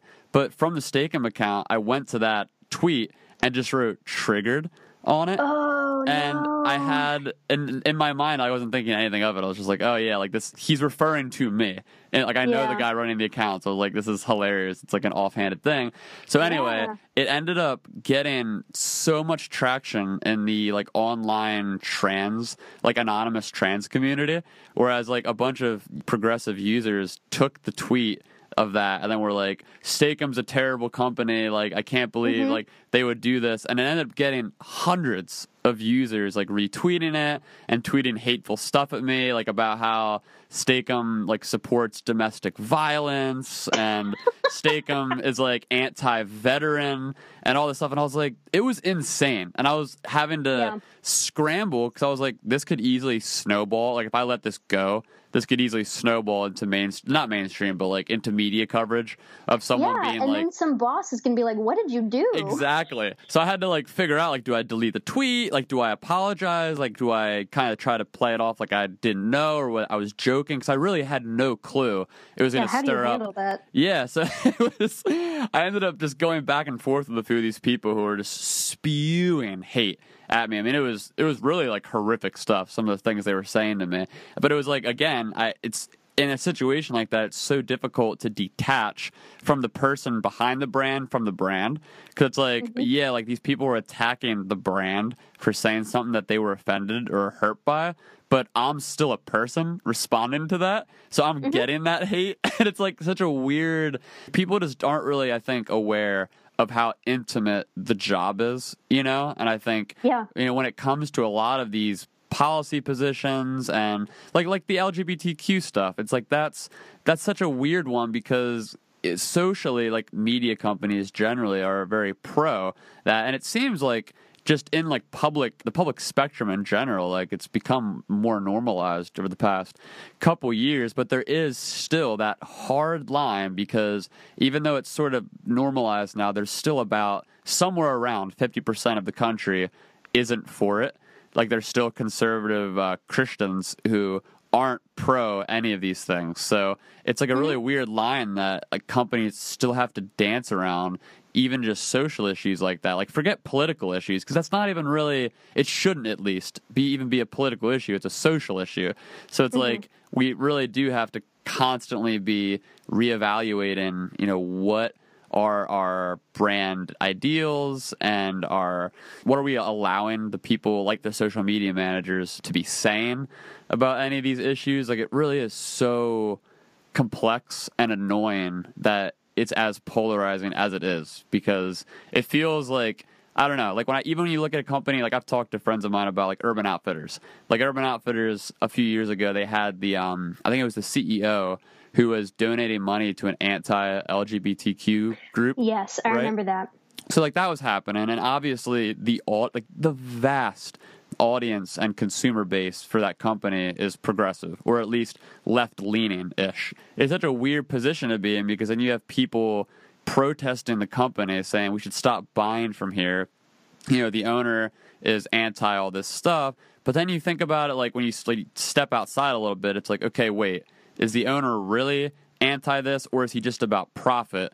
And then you step outside even further and you think, okay, wait, he's just one guy. Like he might be the owner, but he makes up a board of thousands of other employees and people who make up the lifeblood of this company, which they all have families to support and careers and goals. So like when you attack the company, are you really attacking him? Or are you attacking the individuals who are supported by this company? And it's just so complex. I get out of breath just like thinking about it. Well, it's really daunting, and it's like it is true that any company is made up of dozens, if not hundreds, if not thousands of employees, and all of them have their own different opinions and their own values and their own ways in which they try to make the world better according to whatever moral rubric they have. And just to go back to social, like we just hired a new team member on our social team at TED, and two of the things we really look for when we're hiring for social is a voice, so your ability to write copy that it embodies TED, but has humor, has snark, has color, who can pull out what's most interesting about the content that we're sharing. Like we really do want to hire for voice, but we also really want to hire for judgment. We want to hire for somebody who can look at something in that moment and say, what is the consequence of this? How are the millions of ways it can be interpreted? What is the positive and the negative? Is this a risk too far? And even when I'm writing weird tweets, I'll go to my boss and say, like, is this too weird? Is this just right? Like, can you give me a gut check on this? Like, so we have those processes built in of like, am I going too far? Can I create this Photoshop of an otter on the TED stage so that I can reply to one of these zoos who started a meme? Like, can you give me this gut check? Go. Yeah. So anybody working in social has to be able to put their own personality and their own humor into the work, but also at the end of the day, remember that they are representing a larger organization. And TED is a wonderful place to work because employees are really allowed to be their own people outside of the office. Like TED has been so supportive of me being a sex writer, of me talking about herpes. Like I gave a TEDx talk, and like it's not that I got that because I work for TED, but like they're not ashamed of what I do. Yeah. And a lot of people who work for TED are people of color or are queer or are wherever they are on the political spectrum. Like people are allowed to be humans and to do things online that maybe aren't TED values or TED priorities, but like it's seen as out of the office.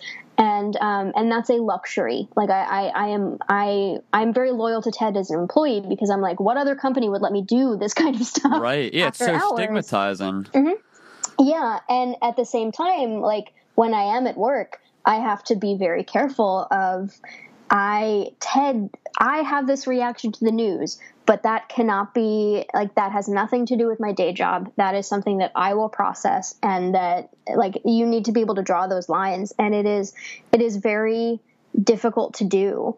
And especially as, like, brands and publishers really try to engage with the current conversation, like the mood on social is so dark, and people are really looking for transparency and for people who are being authentic. And it's created this this wonderful rise in brands having much more voice, like Steakums, like MoonPie. Like there's been this rise of shitposting and this increased transparency that, like, yes, there is a human running this account. Yeah. But at the same time, when people think that a brand or a publisher has done something wrong, if they've written a tweet they disagree with, if they've done all those things, suddenly it is, oh my God, this brand is the worst brand on earth. They are canceled. And it's like, Yep. you love it when it's transparent that, like, oh, I'm a miserable social media manager tweeting at Thanksgiving about MoonPie. But, like, God forbid that one individual makes a mistake, because then it is the entire company that's being reflected upon.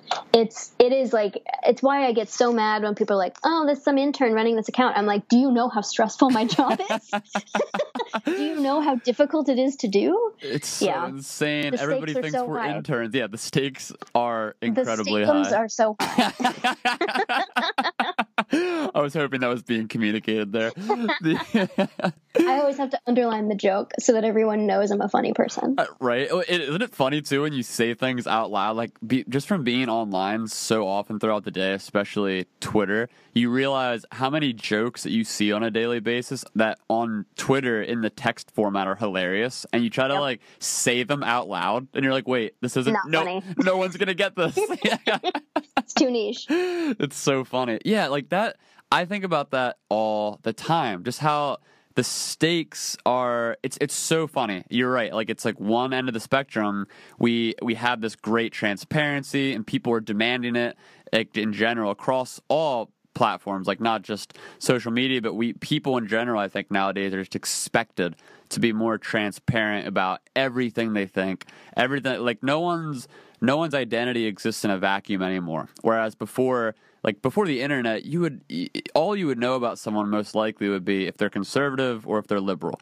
Now it's like, it's not enough to know if someone's quote unquote conservative or liberal. We need to know what their stances are on literally everything. And when you find that one thing that you don't like, you can, like you said, cancel them. And it's like this really weird space to be in, because, like, especially online, you do have this expectation from users and consumers. Like, we want these funny, fun, interactive, not just brand accounts, but just people. Like, we want the online space to be this super engaging, fun, awesome place. But at the same time, like, all those people, as soon as they make one bad joke, or they say something out of context, or they write something that maybe they shouldn't have written, or they didn't know that was bad, like I was just saying before, like that word triggered that I use, which I had no idea. It's like, you could do something like that, and on the flip of a coin, you're done. Like, people are up in arms, and it's not just you, it's the company. And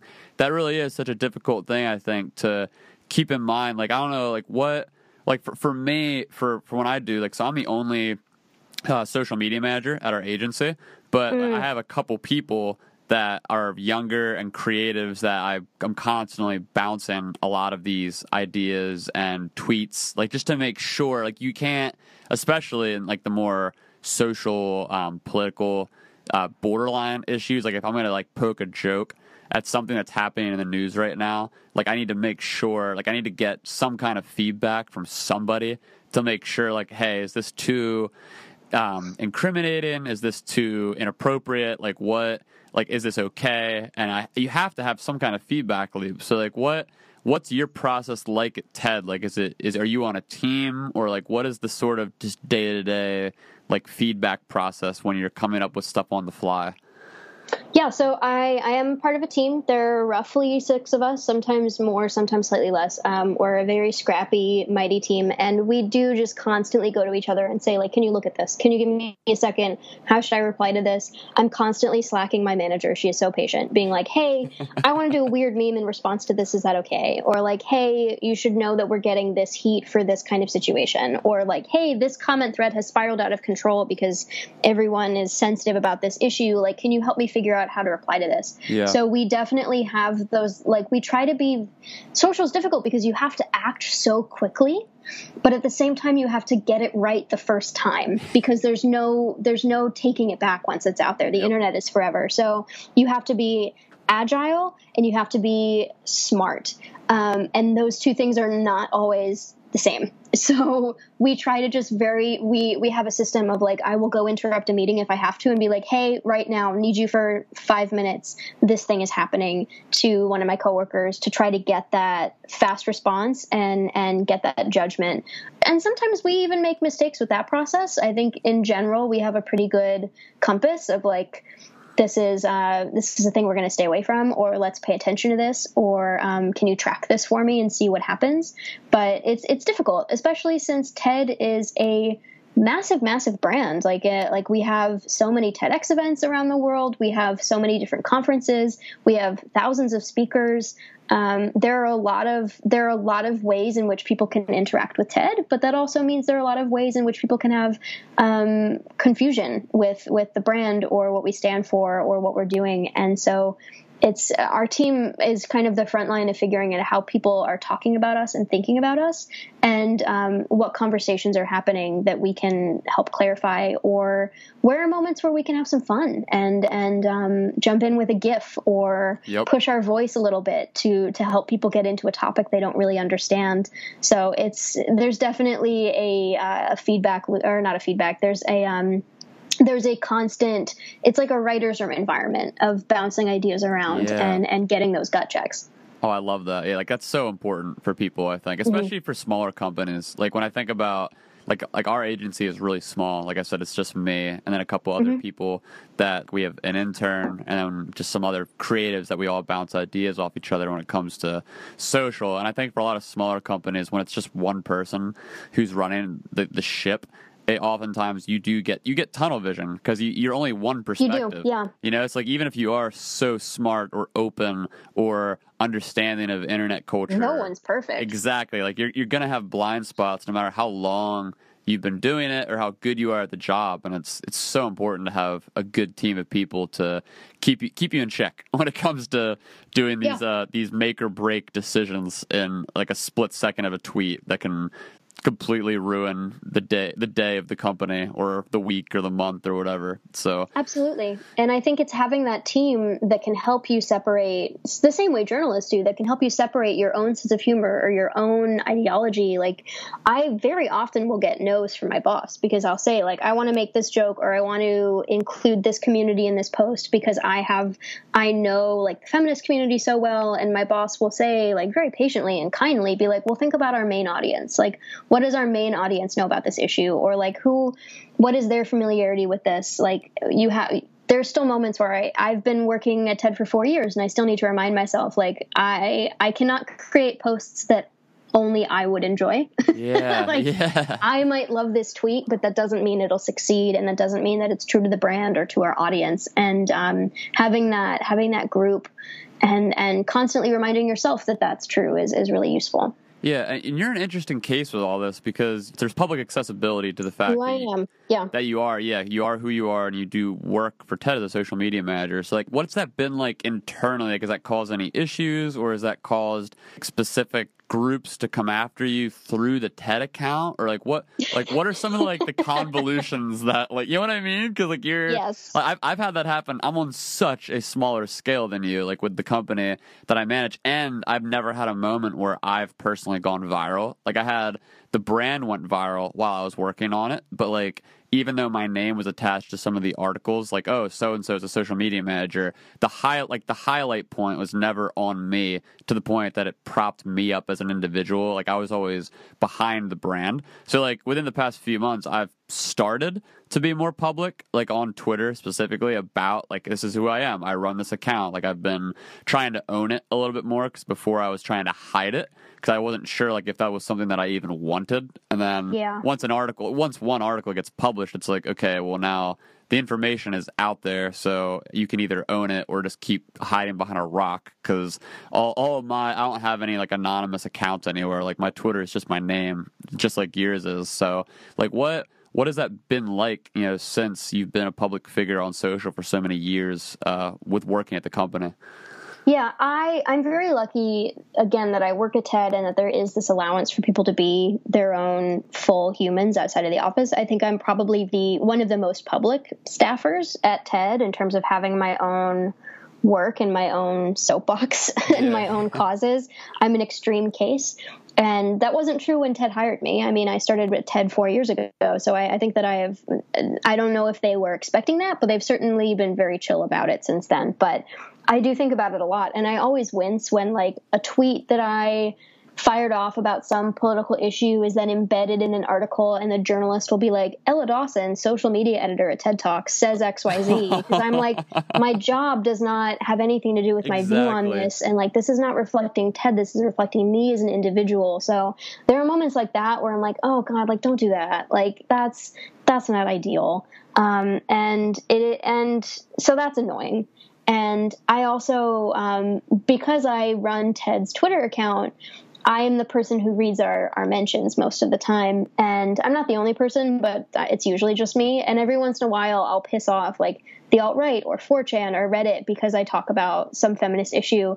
And then all those people will be like, this is an unacceptable thing for the editor of at TED Talks to say. Like, Ted, how do you feel about this? And I'm like, I'm the only person reading this. You're trying to get me fired by telling me to fire myself. Yeah, this isn't the CEO of TED reading this. Like, this is the social media manager. No, and thankfully none of those things have gathered enough steam where it would actually be something that would freak out my coworkers. But it has been interesting. And I have had instances where people have contacted my coworkers. I was outed as bisexual at work because somebody emailed all of the directors and myself mocking my sexual identity. And I'm just really lucky that all the directors who were included and the directors at TED, their reaction was not like, oh, somebody's interacting with a brand in a negative way. It was, oh my God, I hope Ella's okay. Wow, that's awesome. And yeah, I've been really supported by everyone at TED who recognizes that I'm doing something difficult. And even if they don't necessarily agree with everything that I'm fighting for, respect me enough as a human and as a colleague to want me to be safe at the end of the day. But I am very careful about what I say when I am speaking as TED, whether it's on this podcast now or like if I'm ever like, I am not a PR spokesperson for the company by any means, but if you work anywhere and your employer is associated with who you are, you have to be conscious of what you're saying. But yeah, it's been interesting. I'm surprised. Honestly, sometimes I'm surprised that it hasn't been more of an issue. Knock on wood. Yeah. But yeah, it's been a wild ride. And I think like TED's mission is about spreading ideas and starting conversations. And I'm starting conversations, and I'm not doing them at TED, but I think that at the end of the day, my ideology or TED's ideology it's not for censorship or for closing down avenues of conversation. So, that is my loop-de-loop way of saying that I love my job and that I hope that I never step in it.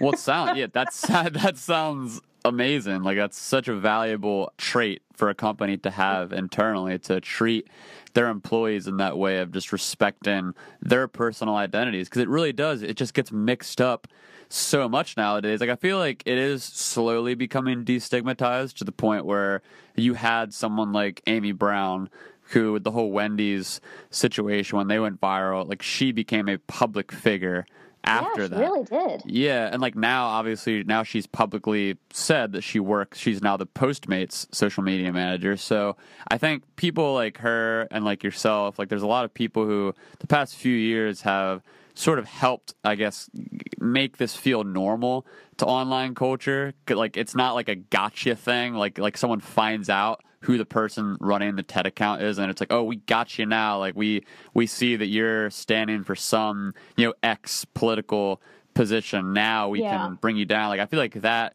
sort of, whatever you want to call it, that air to the whole topic is sort of dissipated, at least it feels like to me.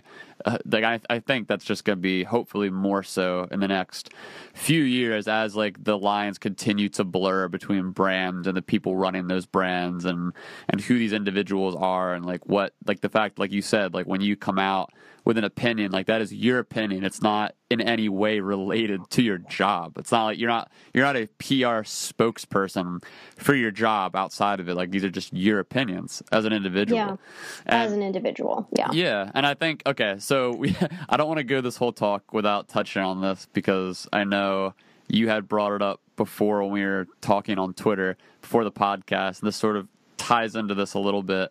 Anyway. Yeah, it really does. Yeah, it does. So, like, let's jump into, because this podcast will come out on Monday, and today is Saturday. So, this whole thing just happened this past week with the Rosie Blair Twitter thread. Yeah, Plain Bay. So, can you just give like an overview of what happened and sort of like your take on like what's the deal with this entire situation? Yeah. This ties so perfectly into what we were talking about, because I think that for people who work in social, there's this increased awareness that like the people who run these brand accounts are people and they have their own views. But at the same time, like we're seeing this rise of people getting fired because they did this crazy thing, or like this movement to fire people for XYZ and to find out who they really are. And there's no division anymore between public and private citizens. Like if you fuck up in public, excuse my language, or if you do something really cute in public, it is fair game for anyone. So this lady, Rosie Blair, clearly not a fan of the stuff she. Oh my God, I need to stop swearing. You're fine. You don't need to excuse yourself. You can say whatever you want on this podcast. This is HBO. Okay. But yeah, so Rosie Blair was on a flight and she traded seats with somebody so that she could sit next to her partner. And she wound up, as a result, putting these two people to sit together in front of her who were, I guess, both physical trainers or athletes. And Rosie and her partner, I think they were using Instagram stories. Yeah. But they basically live Instagrammed and live tweeted this entire interaction between these two strangers sitting in front of them and made up this story that they were falling in love, that they were so compatible, they were eavesdropping on their entire conversation, they were taking photos of their elbows touching on the armrest, and like Twitter fell in love with this. They thought it was so romantic. There's this huge appetite right now for escapism and for hope and for romance, and like people totally got into it because it seemed so cute. And like I watched it and immediately I was like, this is a problem, because you have no idea what these two people are really thinking, how they really feel. We have no insight to what's going on. We're receiving this all through the filter of Rosie, who's mapping her own story onto these two strangers. Yep. They are not consenting to being part of this. They have no idea that this interaction that they're having, whether it's flirting or not, is being broadcast to the entire internet. They have not chosen to be part of this. To quote Taylor Swift badly, I would like to be removed from this narrative. Like I did not sign up for this. And Rosie, meanwhile, is gaining thousands of Twitter followers from this, is really benefiting from this story that she's telling as it goes viral. Yeah, how big was the thread? Just for people to scope it. It was like hundreds of thousands of likes, wasn't it? Yeah, it was massive. It went huge. Crazy viral. And then in the days that followed, it was picked up by Good Morning America, by BuzzFeed, by all these publications. So it goes like the full viral. There's a hashtag, everything. Very quickly, the man was identified in this couple, and he kind of loved it. You know, he seems like somebody who enjoys being in the public sphere, like he's an athlete. He saw it. I don't think he saw it as an opportunity to build his brand, but like he recognized that, I've gained a bunch of followers. He starts writing about or tweeting about it. He goes on the morning shows. He's having a great time. Everybody's so excited that he's been identified. And so people start to rush to identify the woman, and the woman starts receiving a whole bunch of harassment, has her identity leaked, has her Instagram leaked. She starts getting a lot of slut shaming because Rosie made some joke about how they both went to the bathroom at the same time and like, did they have sex? Did they join the Mile High Club? So insane. The story that she's telling. And she, of course, probably didn't think about like, I'm projecting sexual activity onto these two strangers. That might not pan out too well for them. Like, I don't think Rosie did any of this maliciously, but it was incredibly irresponsible because you're opening up these two people to be criticized by the entire internet. And that's exactly what happened. So the woman involved has deleted her social media, has been really reluctant to come out because, again, she never asked for any of this. She was just on a plane. And I think that it was interesting. When the thread first started, I shared it on Slack with the rest of my team. And my team members were like, oh, this is so cute. This is so fun. And I didn't want to be like party pooper. I think this is bad. But like I, as someone who thinks so much about the public and private divide because I've had my own privacy violated and I've become this public figure by accident, I immediately was like, oh, this is going to end poorly because I know how the internet works. The internet is not a great place. Like you create someone and then you knock them down. And both of those things are fun for the audience. Both of those things kind of light up our parts of our brain that love that kind of drama. So I was really freaked out watching this happen. And I think like we don't talk enough about the complete erosion of privacy in public. We don't talk enough about how our actions impact other people on the internet to begin with. That's always been an issue.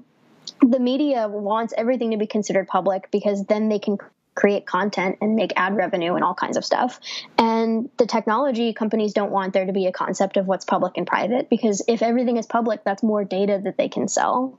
Anil Dash does a really good job talking about this, and he wrote a Medium article, What is Public, I think back in 2014 about a lot of these issues. And I've only seen it get worse. And like Plane Bay, like when I'm on a plane, I do not want to talk to anybody. I look like garbage. I want to be in my private space. I get sick on planes. I barf up so much lung on planes all the time. And the idea of somebody sitting behind me, live tweeting what I'm reading or who I'm talking to or whatever else is appalling to me. And especially if I'm just some random person, if you're not a politician, if you're not somebody whose behavior reflects on your character. Like if Justin Trudeau were flirting with some person sitting next to him on a flight, like he's Justin Trudeau, those things have consequences. But if you're some random fitness instructor from Texas, like why is it anybody's business? So that is my rant. But like leave people alone. Just leave them alone. It's not your business. That was like the perfect analysis of this entire situation. It's like I think the most bizarre thing to me about this, and again, this is my personal bias because I'm so close to working in social media, is that it feels like this situation to me wouldn't have surprised me going viral maybe 3 years ago, but it feels like at this point, how is the vast majority of internet users still so uneducated to the point where they all think this is okay? I think that's the freaky thing to me. It's not necessarily that like, okay, people might have different opinions on like the privacy issue. They're like, what's public, what's private, because that line is so blurred. It's difficult. But, yeah, it's really hard to know where do we draw that line. I think each individual, like you said, like with this guy, I think his name was Ewan or something like that. He enjoyed it, whereas this woman who I don't even know what her name was, but she was horrified. Yeah, she had to delete her social media. Like that's such like a glaringly obvious a way to measure the way different people perceive these situations, and it seems like it's just so bizarre to me. Like that, not hundreds of thousands, millions of people read this at this point, and they followed this story. And the vast majority of them loved it.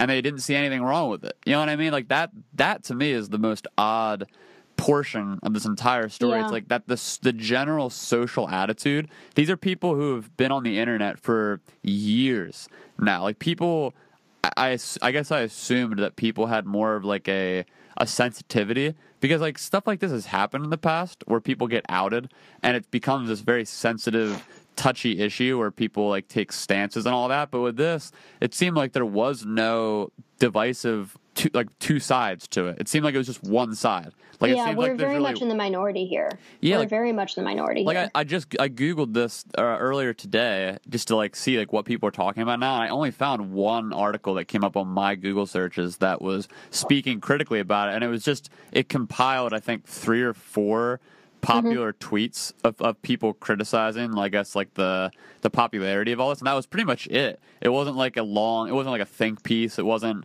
anything of substantial public opinion. Like the vast majority of opinionated pieces that have been put out on this have been in support of how like cute and weird and quirky and like, oh, this is so like we live in such crazy times that this could happen. Like, how cool. No one's really highlighting these. Like, I bet most people, if you polled them right now, they wouldn't even know that the woman had to delete her social media. Exactly. I think that's part of it, is that the consequences are not included in that original thread. So if you're looking to follow the story, or if you're reading about it in BuzzFeed, there are critical details being left out, which is that this woman is not happy. And I think, and like Rosie Blair, the way that she told it was, so she did such a good job of having it be this feel good story. Like, she created that mood for people. I think the takes are coming. I think on Monday we'll start to see people be like, oh, that was kind of a messed up thing we all did. Yeah. I saw Taylor Lawrence, who does internet culture for The Atlantic, gave an interview where she was like, that was appalling and disturbing.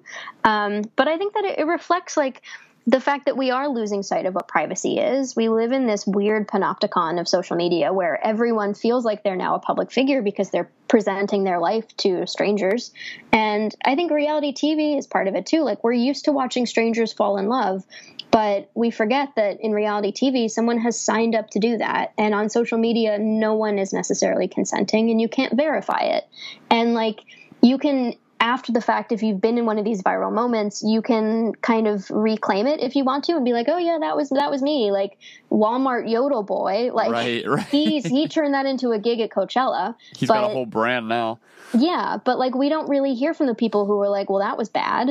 And especially if you're someone who made a mistake in public as opposed to did something cute in public, like Justine Sacco, remember her, the HIV tweet lady who tweeted something offensive when she got on a plane, and then by the time she landed, she'd been fired and her life was over. Yeah. Like, she was somebody who had like less than 1,000 Twitter followers. And yes, her comment was insensitive and racist and shitty, but like, that blew up like crazy. And I think it was this like public shaming that people get so addicted to, or public enjoyment that people get addicted to, not realizing that this is a person. They have not had a choice in this. It's almost like blood sport for entertainment, and it's really bad and scary. And like, I've had my own personal experience of this where like people will attack me online. There will be like, Gawker wrote this really scathing, kind of hilarious article about me before they fell, about like how I would complain about harassment. And like, clearly I signed up for this because I'm a public figure, where like an article written about the same issue. Yeah, an article written about the same issue. It was when News Genius was still around and they were trying to do their web annotator. A different article at a different magazine called me a private figure because I'm not really a public figure in some ways. Like, who gets to decide who's public and who's private and who's fair game? And like, when I first went viral with my one essay for women's health, I was a nobody on the internet, and the Daily Mail found my Facebook profile, which didn't have very tight security settings, and stole a ton of photos of me from my Facebook, and like cropped my dad out of a photo of us together on his birthday. Like, and that's like, to them, they're like, well, that's public. You put that on Facebook. And I'm like, well, I wasn't prepared for the Daily Mail to take an interest in me. If you had asked me, I would have said no, but you didn't ask because there was no reason for you to. It's something people really need to think about, and they don't think about until it is way too late. Yeah, like, how crazy is that you don't get to decide if you're a public figure or not? The internet's deciding that for you. Because like you said, you went viral for an article, and obviously your name is searchable on Google, but it's not like you've ever come out but prior to all this in a way where this is what you wanted. Like, you wanted to be projecting all this. Like, you had a small niche audience. Like, I feel like most people have no concept for that, like, just day to day, who maybe on their Facebook they ran about politics, and like they have like a dozen or a couple dozen people who like all their stuff and comment, and that's just their sort of day to day life, where it's like, oh, I get to make these comments about Trump or Obama, and they get to say whatever they want. And all it would take, and to them, like, if you asked them about a situation like this, they'd be like, well, yeah, they were asking for, like, blah, blah, blah, like, they're putting all that out there. But had something like that happen to them over something that they've been putting out there, it's a whole other world. Like, it's one of those things, I think, where most people, it's really hard for them to put themselves in the shoes of someone who's gone viral, because you have no idea what it's like until it happens. And it's so convoluted. Like for you, like we've been talking forever now. I could keep going forever, so we can.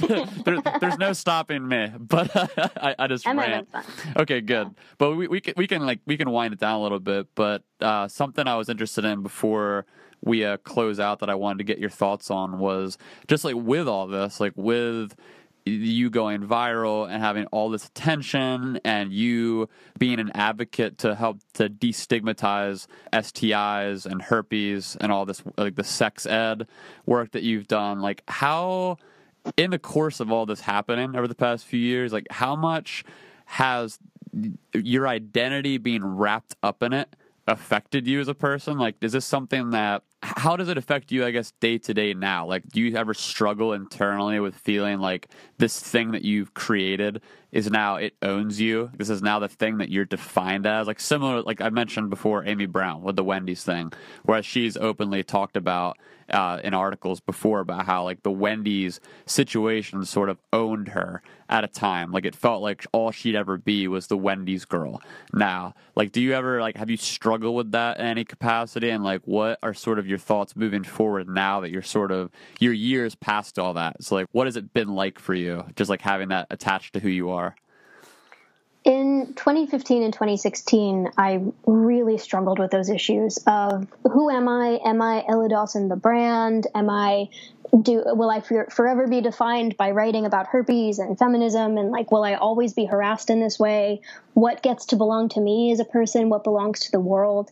And it was very difficult. And it was also at a time where I think a lot of people are struggling with their identities because I was 23, 24 years old. Yeah. And the world was about to change with the election. And it was incredibly hard, especially when I was receiving harassment because it was about such a personal topic and experience that was already traumatic for me. Like, it got really ugly. I've always been somebody with like a low simmer of anxiety. I am a British WASP. So like I have a lot of anxiety about the world already. And then when I became more of an internet celebrity, I began having panic attacks, deep, weird paranoia. I became very self-censoring with what I said online. And it was quite scary. It was a scary time in my life. And it made it difficult for me to connect with other people too, because it's difficult for someone to understand, as we were saying, what it's like when somebody goes viral. But it also means that people can't really empathize with the fear that you're feeling, with the struggles that you have around who you are and what you owe to the world.